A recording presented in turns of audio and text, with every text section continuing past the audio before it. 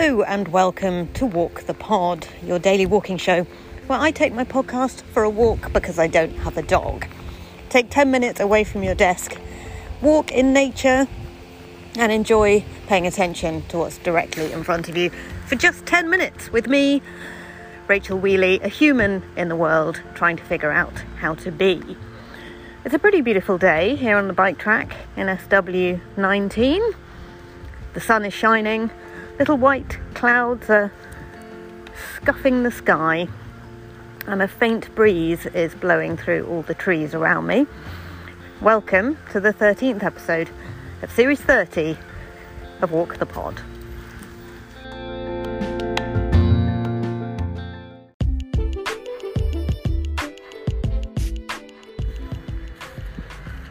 So with 3 episodes to go, before we get to the end of the series, I am noticing that the universe wants me to talk about kindness in series 31. I got an email this morning from Positive News magazine, who spent the last year looking at kindness around the world and just wanted to summarise what they found. So I think I will be bringing you that as the next series topic. However, I must run it past the panel of Lunchtime Walk Club members, because if the topic is not approved by the likes of Mighty Marcel in the Netherlands and Kiwi Rob in New Zealand and Sam, Mother Superior of Cats and the Mothership, and Helen, Maker of Things, and Hannah, Runner of Trails, and Mr. Nick in Worcester, and Dr. Amy, the scientist in Bountiful Brighton, and Gaynor and Tatty walking Wally the Patterjack and planning their trip to New Zealand, and all of the rest of the Lunchtime Walk Club, then it's not going to fly. So I will get back to you when they have okayed the topic, and if they want to suggest a different topic, well, I'll let you know what they've decided. It's not up to me, poddies, it's not up to me. But I think it would be a good topic, and I think one of the things I've discovered as I've been making the podcast so far is that it is vitally important that the topic is reasonably tangible. I wanted to cover fate in Series 30, and the opinion of the Lunchtime Walk Club was that that was too intangible. And valuing yourself has been much, much better, and I think similarly there is something sufficiently tangible about kindness that we can apply what we find to our lives straight away, which I think is important when considering what to talk about on something as pragmatic as a lunchtime walk. How the devil are you?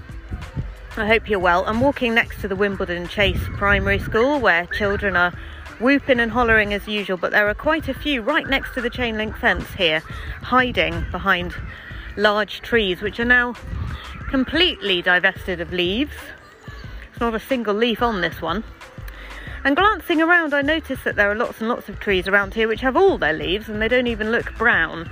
And it's not because they're evergreen trees. They look very deciduous to me. So I think it's just that some trees divest themselves of their frocks earlier on in the season than others.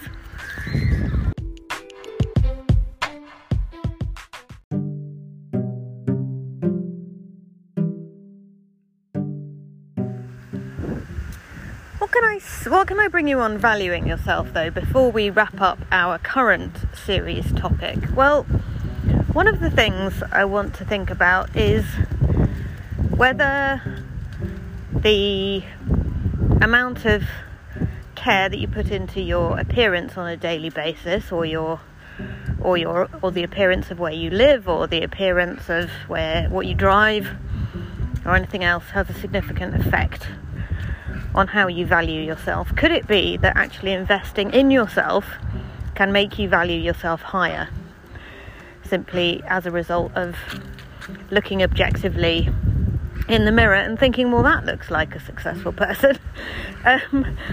Any thoughts on this, poddies? I think as walkers we very much tend to sort of think, well, when I dress for walking, I'm dressing pragmatically, I'm dressing for the weather, whatever weather happens to be there at that particular time of year. But and I'm not suggesting we walk in our finest outfits, but there was certainly a few examples of quotes by various people saying, you know, wear your best clothes every day. Why wouldn't you do that? Why wouldn't you put your best foot forward into the world every single day in order to, I don't know, bring joy to those around you, give a professional appearance if you're going to work, etc.? Or is this all nonsense, and can one in fact value oneself whilst being dressed in rags? This is, I think, a sort of Stoic philosophy kind of a question. Marcus Aurelius would certainly say, don't forget that your robes, which are so fine and purple, he of course being a Roman emperor dressed in purple robes, are simply cloth dipped in lamb's blood. He would certainly reduce everything to what it really was in order to prevent himself from getting too full of his own importance. That was him sweeping his ego out of his brain on a daily basis, I feel.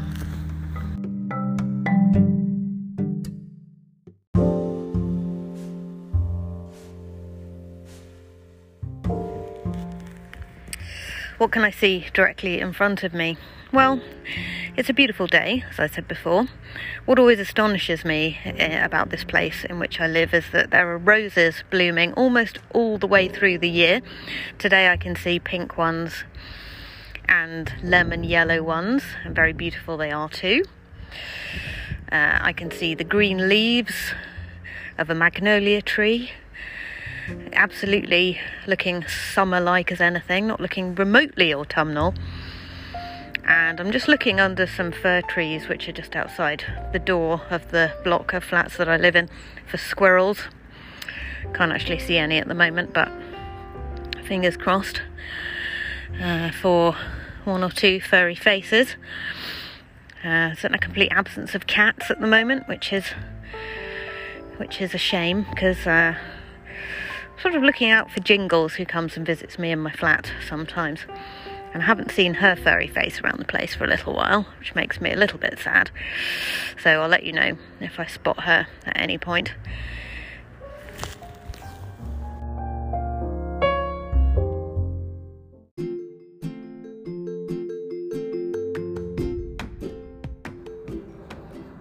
Thank you for walking with me, dear poddies. If you'd like to be part of the panel that gets to decide the next topic of Series 31 of Walk the Pod, go to patreon.com/Rachel Wheely.